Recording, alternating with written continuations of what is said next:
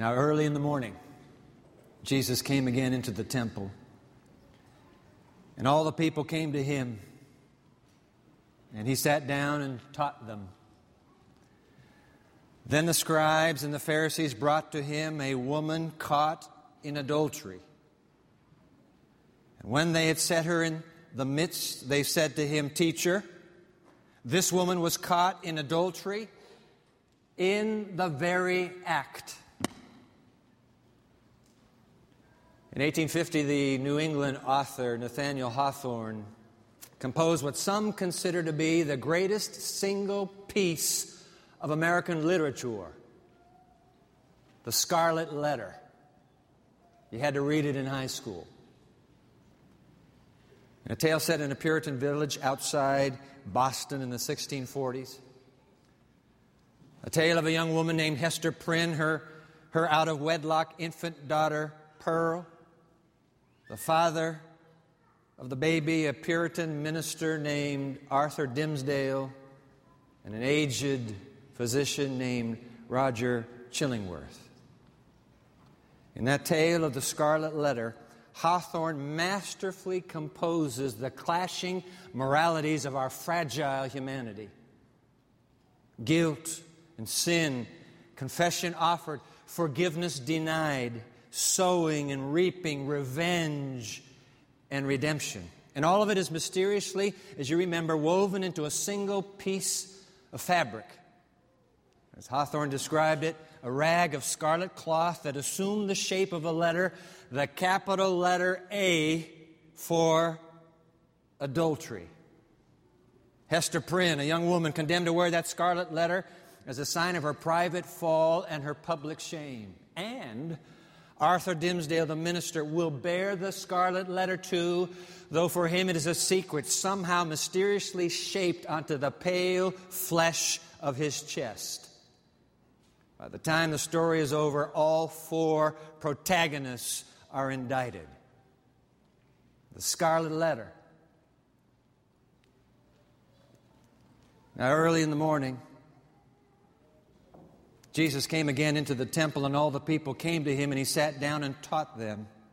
Then the scribes and the Pharisees brought to him a woman caught in adultery. And when they had set her in the midst, they said to him, "Teacher, this woman was caught in adultery in the very act." Did Nathaniel Hawthorne draw his inspiration from John chapter 8? Probably not. And yet in the early morning shadows of this sunlit temple scene, all of the characters wear the scarlet letter, save one. And it's that save one who is the saving one for you and me and our private scarlet letters. Open your Bible with me, please, to the fourth gospel. We're back in John again today. Open your Bible, please, to John chapter 8. And while you're doing that, we're going to put our title slide on the screen right now. The study guide comes a bit into the narrative. This is the last word. Our series this semester, only 2 pieces left. Unbelievable how the time has flown by. Title of today's teaching, The Scarlet Letter. Those of you who are watching on television, you can see that website there, www.pmchurch.tv. We'd love to have you get the study guide. There is a sequence of 7 in this study guide. It's a critical piece. I hope you'll download that study guide. Those of you who are here, if you don't have a study guide, put your hand up right now. Ushers, thank you for making sure that everybody gets the study guide. Just move quickly. Ushers, thank you. This is a very sensitive subject. But we can't escape it. John 8 is the next passage for us in our journey through the last word, the fourth gospel. And so hold your hand up. In the balcony, hold your hand up. You're sitting overflow, hold your hand up. Make sure you get this study guide. All right, let's go. John chapter 8. I'll be in the New King James Version. By the way, if you didn't bring a Bible, this is one narrative you want to track. Pull the Pew Bible out in front of you. It will be page 720 in your Pew Bible. Let us go right now. John chapter 8, verse 2. Now early in the morning, Jesus came again into the temple, and all the people came to him, and he sat down and he taught them. I mean, you try to picture this scene, the golden rays picking up the dust flakes in the air, streaming through the colonnades of that magnificent piece of architecture in Jerusalem, the mighty temple. It's like it's the day after Thanksgiving Walmart sale. People have been lined up, as it were, all night to be on this now crowded courtyard, the plaza choked with people. You know why the people come? Because the God that this young teacher, healer, Messiah keeps teaching about is such an attractive God. He's not somebody to be afraid of. He's somebody to be a friend of. And the masses are drawn to that picture. So there he is, Jesus, early morning, sun streaming onto that pastoral scene. Now, early in the morning, he came again into the temple, and all the people came to him, and he sat down and taught them. Now, here it comes, verse 3. Then the scribes and the Pharisees brought to him a woman caught in adultery. And I wish you'd hit the pause button right there before we finish that text, because some of you have a newer translation, and you're noticing that the story is bracketed in your Bible, or it might be in italics, and you're wondering, hey, wait a minute, Dwight, is this really legit? Is this a fair story to be sharing? I've done the research. Let me tell you that scholars, almost to a man, agree that the story is authentic. The big question is, does the story belong here in the fourth gospel? Many scholars feel that it ought to be tucked into Luke 21 in that narrative. There's a word here that John never uses in his entire gospel. We just read it, scribes. He's had 100 opportunities to use the word scribes, but he has never used it. This is the only place, and could it be an importation? Maybe John didn't write it, though the story is authentic. Verse 3, and then the scribes and the Pharisees brought to him a woman caught in adultery, and when they had set her in the midst, verse 4, they said to him, Teacher, this woman was caught in adultery in the very act. Read, we caught her in bed with a man who's not her husband. Now, we're glad we found you so early in the morning here in the temple. We have a question for you. Now, verse 5, Moses in the law commanded us that such should be stoned. But what do you have to say? Well, number one, ladies and gentlemen, let's just get the record straight. These experts in the law are not correct about the law of Moses. It was a husband's role, not their role. It's a husband's role. You got an issue? Bring your spouse. It was a husband's role to do what they're doing. And by the way, never to a public shaming like this temple scene. This is way off the playbook of the Mosaic Code. And also, by the way, the Mosaic law, it was clear. Both adulterous parties were to be brought. Where's the guy? So often we turn on the woman. Where's the guy? You can't have adultery with just her. Where's the guy? Oh, conveniently forgotten and left behind. Now, it's true. The Mosaic law does declare that if you have the scarlet letter A upon your garb, the sentence is death. If you're a woman and you're betrothed, that means a little higher level of engagement. You're engaged and you're caught with another man, death by stoning. The Mosaic law, however, does not delineate the death if she's married. It's obvious that not only have they twisted the law, these religious leaders, but the fact is, this is no trial for the scarlet letter adulteress. They could care less about that woman. This is a trial of Jesus. This is a test. This is a trap.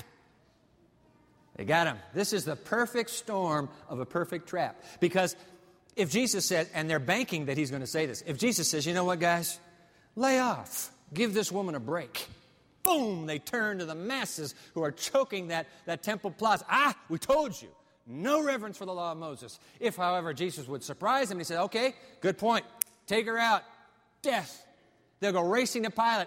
Here is this young upstart who is taking the prerogative of the Roman Empire, capital punishment, into his own hands. They've got him yes or no. Damned if you do, damned if you don't. Perfect storm of a perfect trap.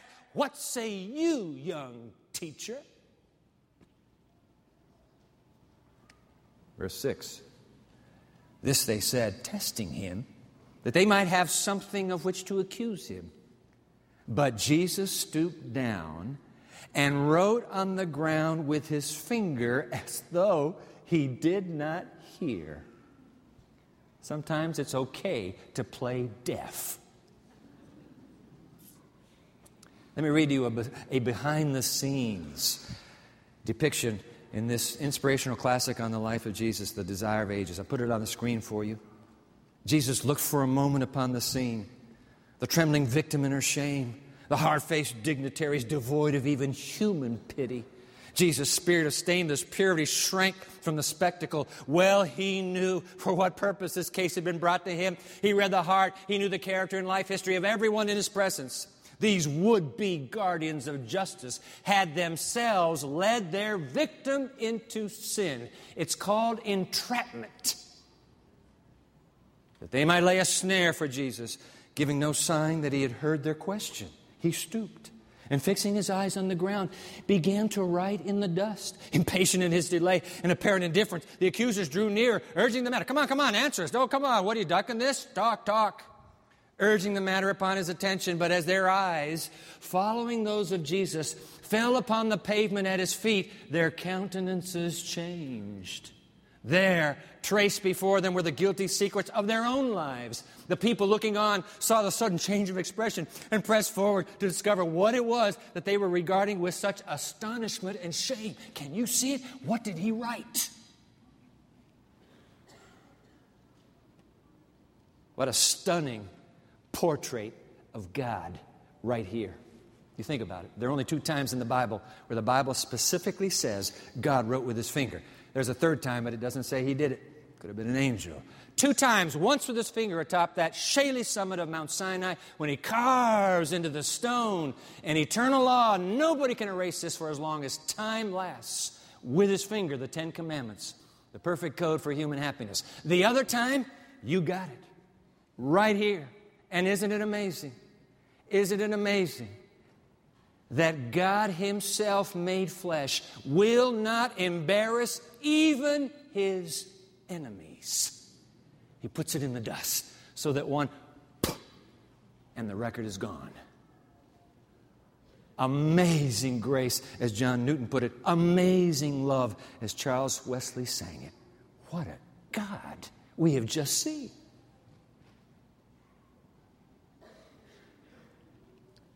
Verse 7, so when they continued, they're not willing to take no for an answer or silence for an answer. When they continued asking him, Jesus raised himself up and he said to them, all right,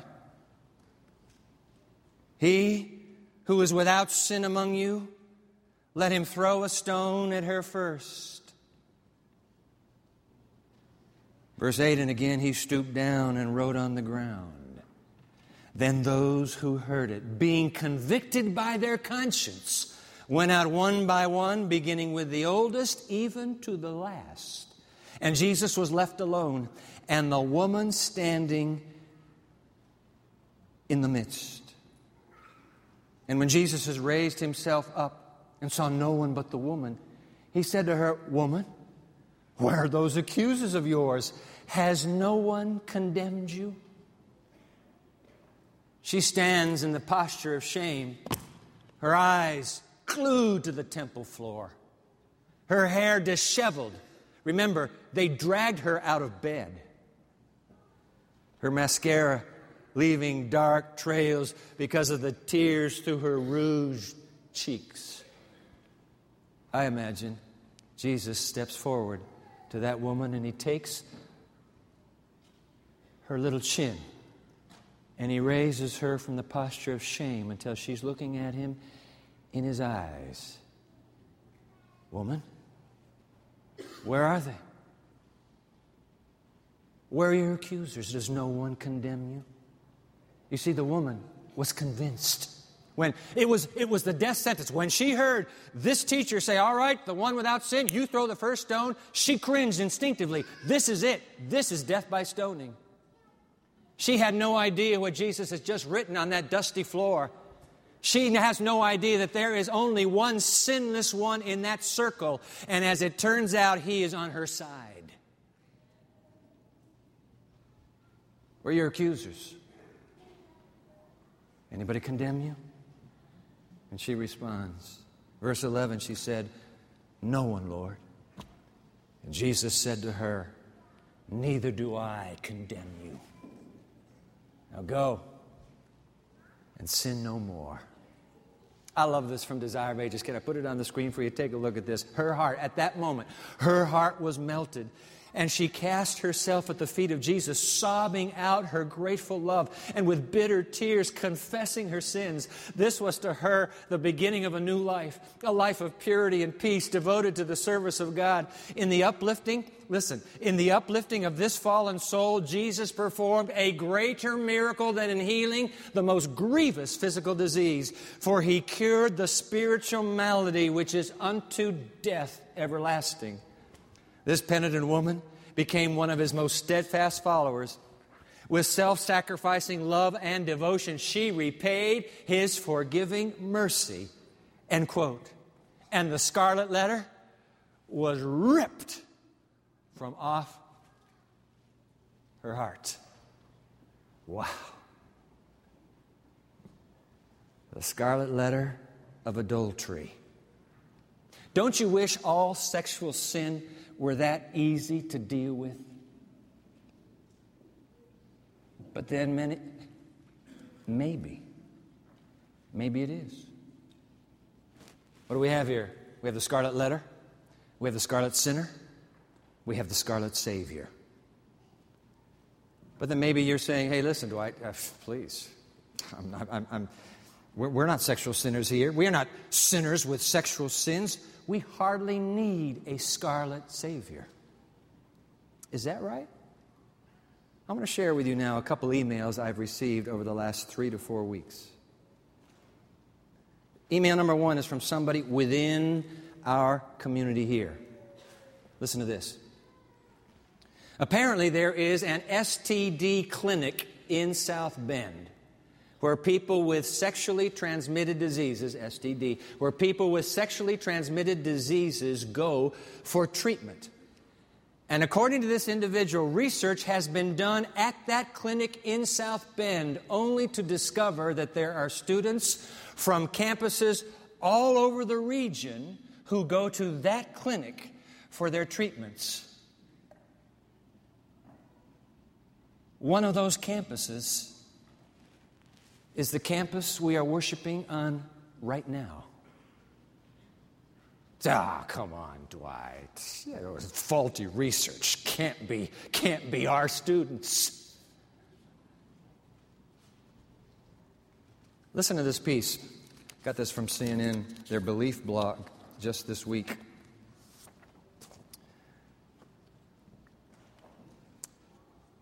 Why young Christians aren't waiting anymore. John Blake.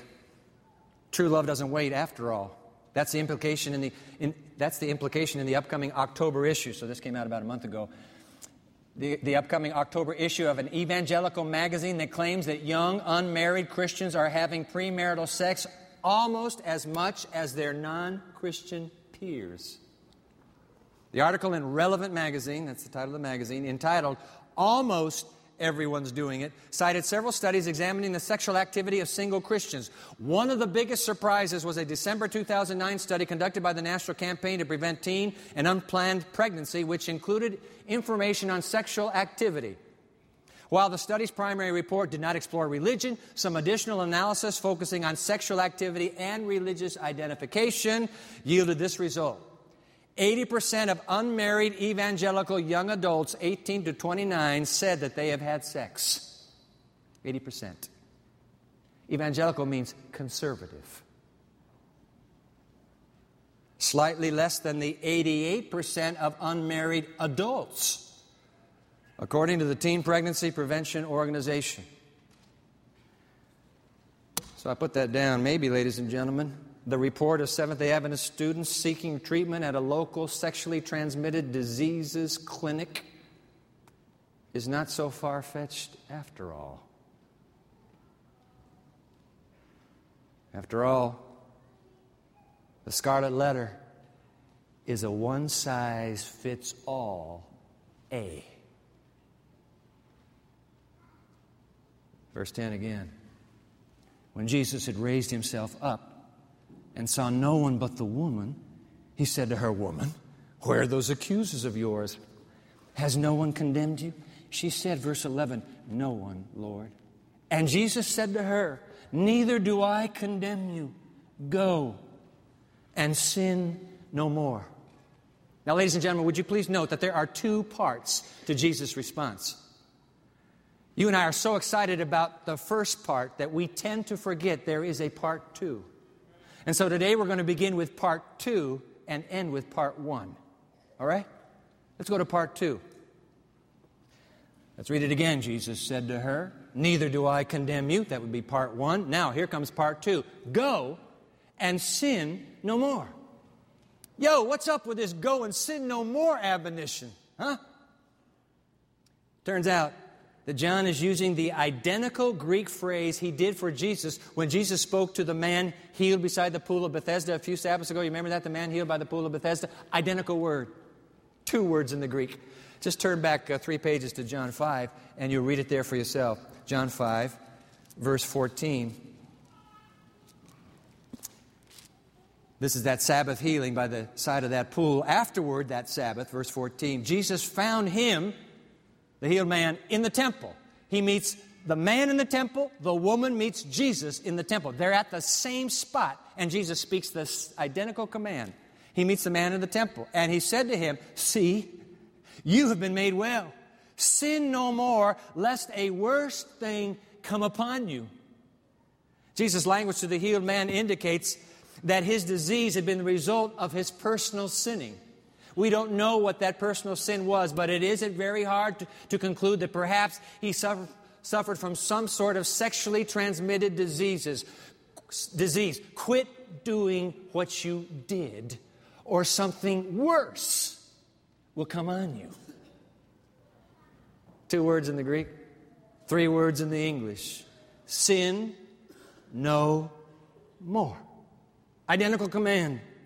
Why? Because sexual sin not only kills the heart, it can also kill the body. Enter now the second email I told you about. From a worshiper here, way out of town, a few weeks ago.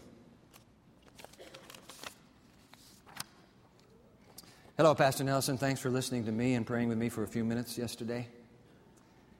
The websites, because after our visit I said, please send me this in an email. The websites below will give you more than you want to know about HPV. Do you know what HPV is? The human papilloma virus.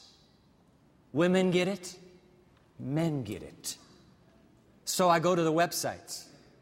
Oh my, more than I wanted to know. Let me give you a quotation from the government's Center for Disease Control. It's in your study guide, but I'll put it on the screen for you, and I'm going to read it in your hearing. HPV, the human papilloma virus, is passed on through genital contact, most often during vaginal and anal sex. HPV may also be passed on during oral sex. Most often, since HPV usually causes no symptoms, note this very carefully. Since HPV usually causes no symptoms, most men and women can get HPV and pass it on without realizing it. Now hold on to your pew. People can have HPV even if years have passed since they had sex. Even men with only one lifetime sex partner can get HPV, end quote, says the government of the United States. Must be a big deal. Let me read one more before I go back to this email. This is from the New York Times, just this last week. Put it on the screen for you. HPV is the most common sexually transmitted infection in the United States. Scientists estimate that half of sexually active men and women have been infected, and that 80% of women have had it by the age of 50. 80%. The virus has many strains, only some of which cause cancer. Let me go back to that email.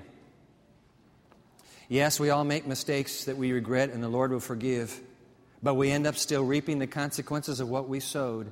Some diseases lie dormant and come to surface in our later years, as seems to be happening with my husband. I've been tested also since I was concerned that I could have gotten something from him. Thankfully, I'm okay. I wish we had known about HPV when we were younger and had our pre-marriage physicals. Maybe that wasn't something that was required for testing. I don't know. Now he's suffering with bad side effects of the disease, along with the chemo and radiation that have not cured him. The doctors say they can do nothing more for him and that he has less than a year to live due to too many lung tumors now.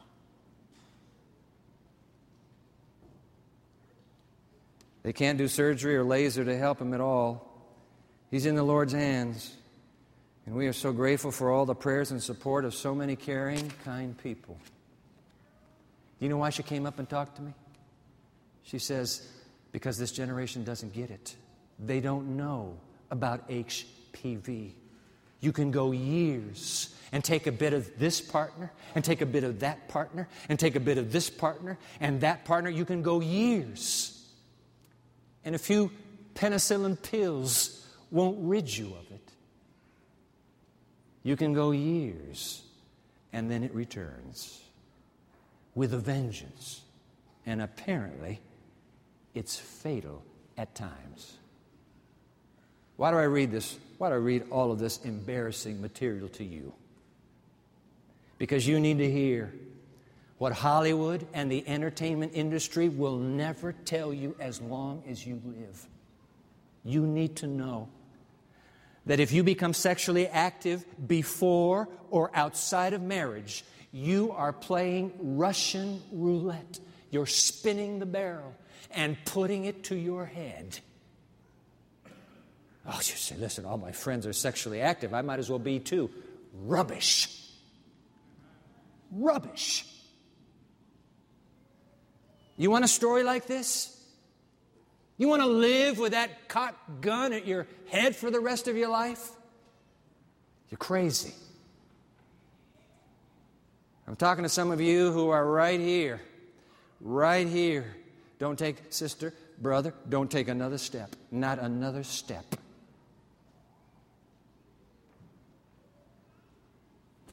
Ever read this Bible verse? Now you're going to start filling in your study guide. Here we go. Ever read a Bible verse? Galatians chapter 6, verse 7.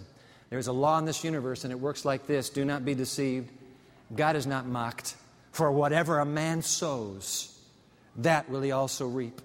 I want to read it again. Do not be deceived. God is not mocked. For whatever a woman sows, that she will also reap.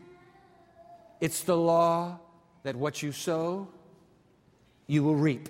Ladies and gentlemen, that is true physically, and that is also true morally. Some people seek refuge in the story of David and Bathsheba to excuse their own adulteries. I mean, come on, Dwight, what's the problem here? David and Bathsheba? You know, I know she wasn't his wife, but look, he recovered. He spiritually recovered. He died saved. Do you know what, my friends? It was a tragic, tragic loss. I just finished reading 1st and 2nd Samuel, 1st and 2nd Kings, and 1st and 2nd Chronicles. Don't you tell me that David did not pay an astronomically high price for that scarlet letter that he earned the hard way. He did it himself. Jot this down, will you please? Never forget this. David lost his moral authority. Write that down. David lost his moral authority with his children, some of whom went out and repeated his sins in spades. His life unraveled. Don't ever go to David and Bathsheba and say, there's my biblical precedent. I'll get a quick forgiveness.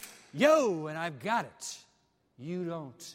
You don't realize how high the price to take that scarlet letter upon your chest.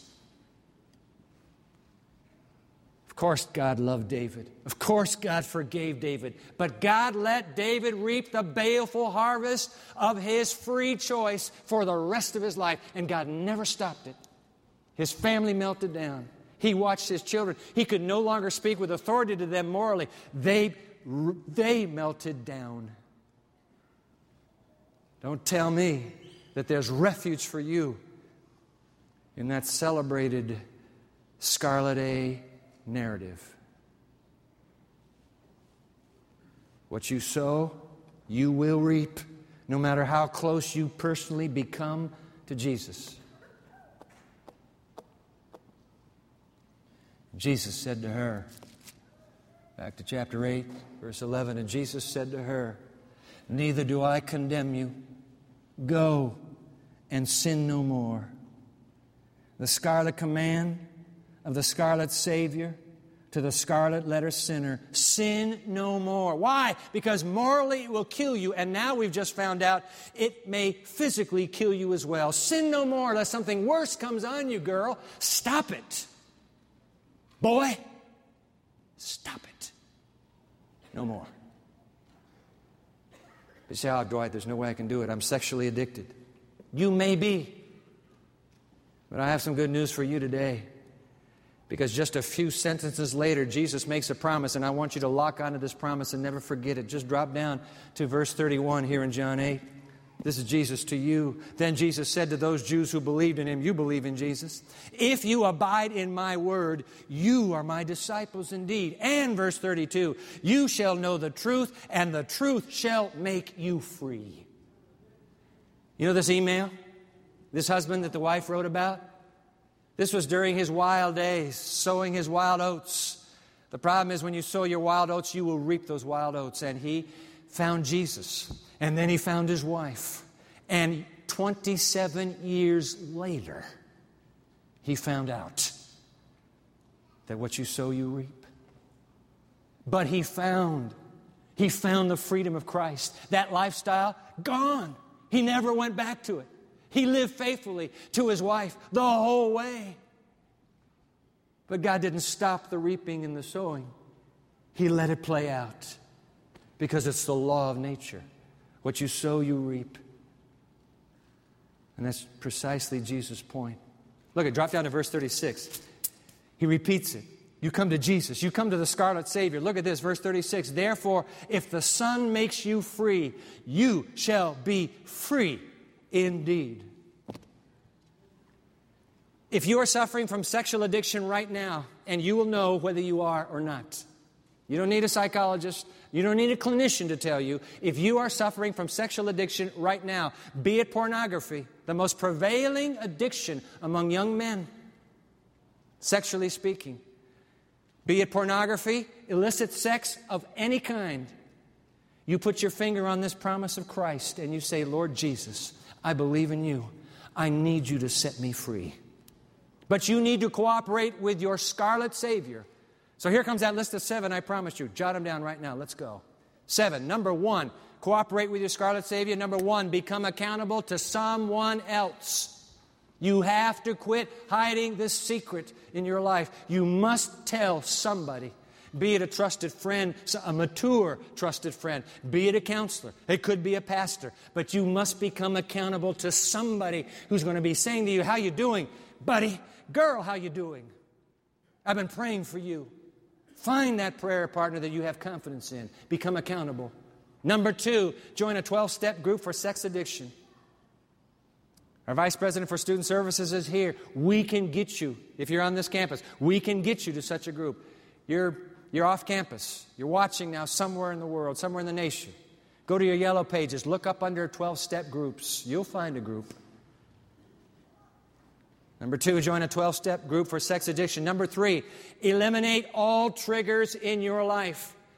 This is critical whether you are young or middle-aged or aged. This is critical. Eliminate the triggers. You're saying, Dwight, what are you talking about? I'm talking about websites. There's some websites you can never go back to again for the rest of your life until Jesus comes. Eliminate those websites. I'm talking about DVDs that you have in your collection. You don't need those DVDs. Get rid of those triggers. I'm talking about sexually suggestive movies and music. And that's about everything coming out of Hollywood today. Everything is set up to trigger, to trigger, to trigger, to trigger, to hook and pull you into that awful, dark hole that too many can never escape. Get rid of the triggers. That parked car alone on a Saturday night, get rid of it. That apartment where nobody else is there, your roommate's not there, you have your friend over, get rid of it. All triggers, remove the triggers. Those are the hooks. You can't afford sexual Sexually addicted soul, you cannot afford to live with those triggers any longer. Number 4, begin daily physical exercise for physical release, particularly men. Come on, guys. Get up out of bed. Get up out of bed early. Start running. Start walking. Start pressing metal. Do something. Release the energy that's pent up in you. Start physical exercise. By the way, ladies, you do well to walk yourself. No pumping iron for you, please. You look fine. So begin daily physical exercise for physical release. Daily. I run every day. Don't draw any conclusions from that. I run for health. Physical exercise. Come on. That's what it's about. Daily physical exercise. All right, that's number 4. Jot it down. Number 5, begin daily spiritual exercise through the active prayer and Bible study of your life. Begin to add this. Now, this one is absolutely critical, which is why it comes right here in the center. Jesus, we just read this in verse 31. Jesus said, if you abide in my word, if you get into this book, the truth, you will know the truth, and the truth will set you free. You have to eat here spiritually. You say, I don't know what to do. Go to our website. It's at the top of your study guide. Go to that website. Those of you watching, you've already heard the website. Go to the website. And when you go to the website, there'll be a banner that says A New Way to Pray. Click onto that banner, and I will personally tell you share with you how to have that quiet time alone with Christ and the Bible. You cannot, for the sake of your soul and your victory, you cannot omit step 5. Step 6, shift the focus of your life to service for others. You got to get off of this me. I got to have this. That's all. Sexual appetite is appetite, self-gratification. It's self. Get off the self kick. You'll never get off it completely. You will battle self till Jesus comes, as Paul did. But get off it as best you can by focusing on other people. Focus on service. Focus on others. And finally, number 7, thank God moment by moment for the freedom He is bringing to you. Just believe that freedom starts today. That freedom starts today. Go home and begin these 7. Today, that freedom begins. You have to put your foot in the Jordan. It won't part while you stand there. You have to believe that it's going to part, and then it will part. And God will do for you what you have longed for Him to do. Set you free from that ball and chain at last. You don't need to go another week. At last, through the Scarlet Savior. 2-part admonition. Part 2, go and sin no more. But oh, thank God that before He said that, He spoke part 1. Verse 10. And when Jesus had raised Himself up and saw no one but the woman, He said to her, Woman, where are those accusers of yours? Has no one condemned you? She said, No one, Lord. And Jesus said to her, Neither do I condemn you. There's part 1. But Jesus promised that scarlet-lettered woman on that sunlit morning in John 8. He promised the proud, haughty Pharisee on that moonlighted moment in John 3. Watch this. They go together. This was set up to go together. Drop back to John 3. Everybody memorizes John 3:16. What's the problem with verse 17? Why do we always stop with verse 16? We always stop there. Let's put verse 16 on the screen, but you can repeat it without even looking at the screen.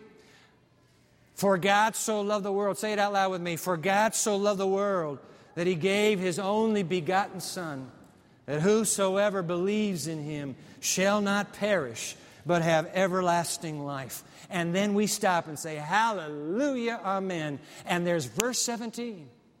Verse 17, look at this. For God did not send His Son into the world to condemn the world, but that the world through Him might be saved. Neither do I condemn you. I didn't come to this planet to make everybody feel guilty. I came to this planet to make everybody know that they can be saved through me. I do not condemn you. I don't condemn you. I know they do. I know the Board of Elders does. I know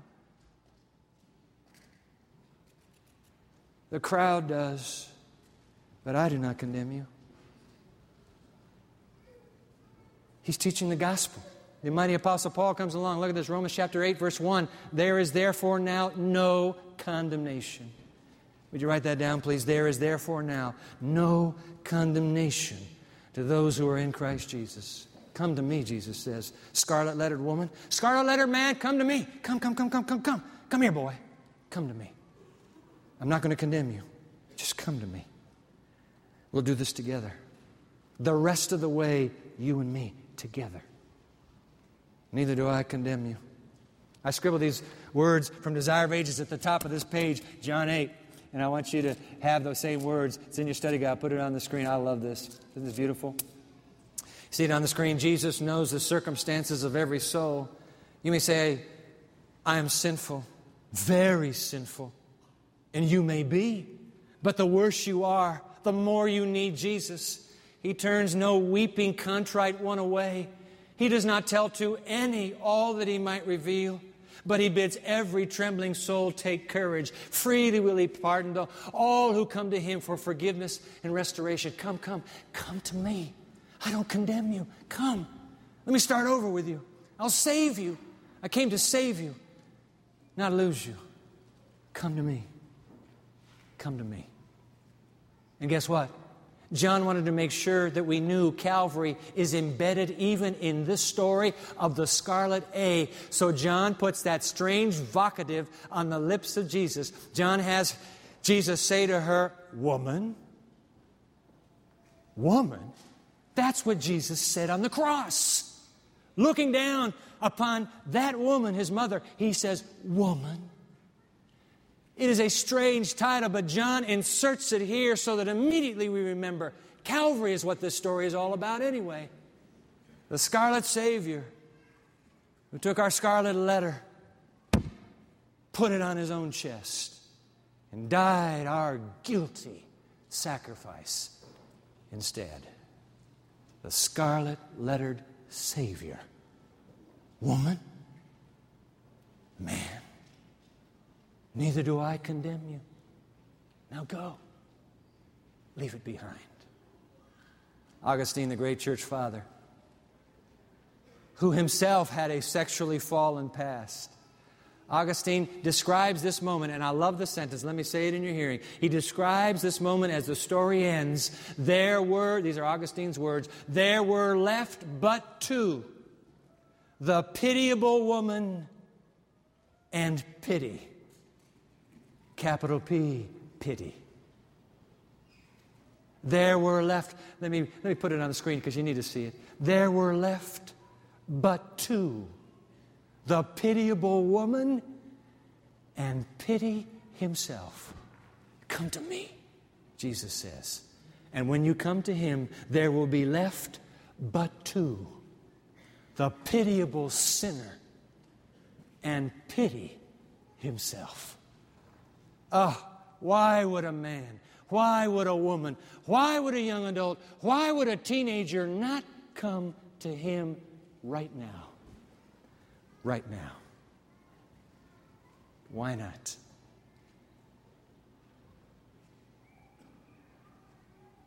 I want to pray with you. I want to kneel and pray with you. I wish you'd kneel with me right now.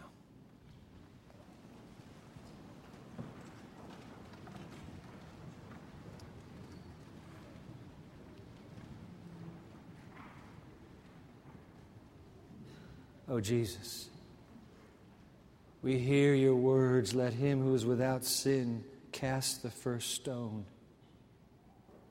And for that reason, we are all on our knees now. Nobody here has a stone to throw. Oh, Christ Jesus, are you really this gracious, this gentle, this strong, that you can deliver her, you can deliver him?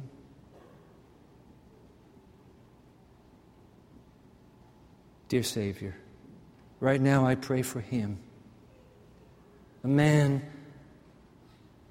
who is struggling with his sexual addiction.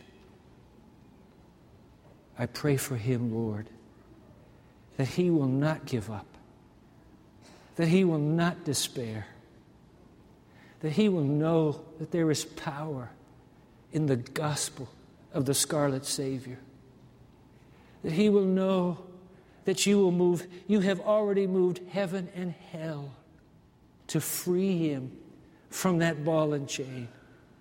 Oh God, I pray for that man. He's young. There's so much of life left for him. Please set him free. Draw his heart to you.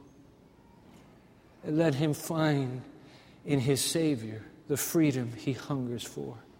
I pray for that man, Father. He's middle-aged. All these years he has battled his demons. Does he have to go on like this? Oh, Christ, put your arm around him right now. Whisper to him, I don't condemn you. Come to me. You won't have to do it anymore. Oh, Christ, put your arm around him. I pray for her. It was all to have been such a beautiful moment. She got drawn in, and now nothing but ashes and a broken heart. Oh, Christ, may she know that you do not condemn her, that you have the divine power to recreate her heart and to make her pure again, to restore her soul and make her whole again. Please, Jesus, don't let her give up. Put your arms around her.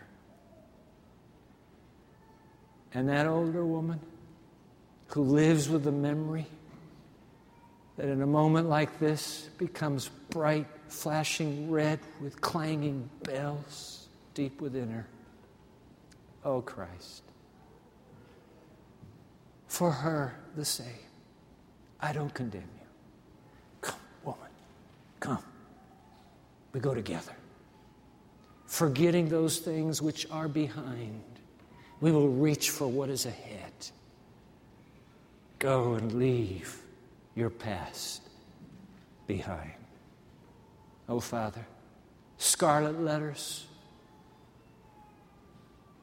scarlet-lettered Savior, dear God, we kneel before you.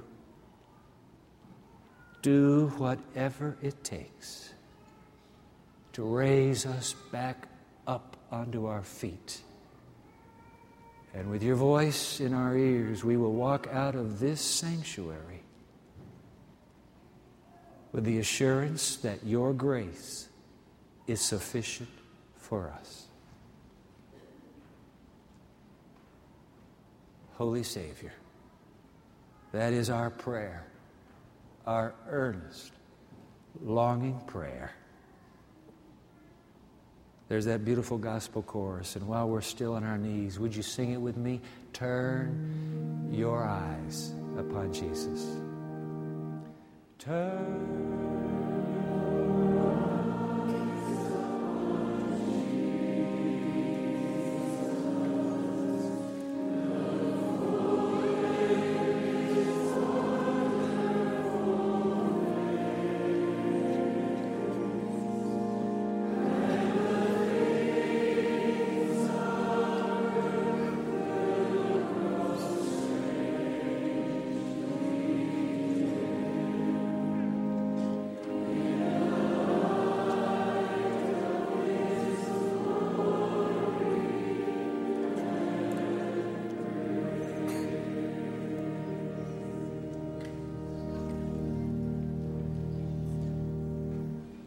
Amen.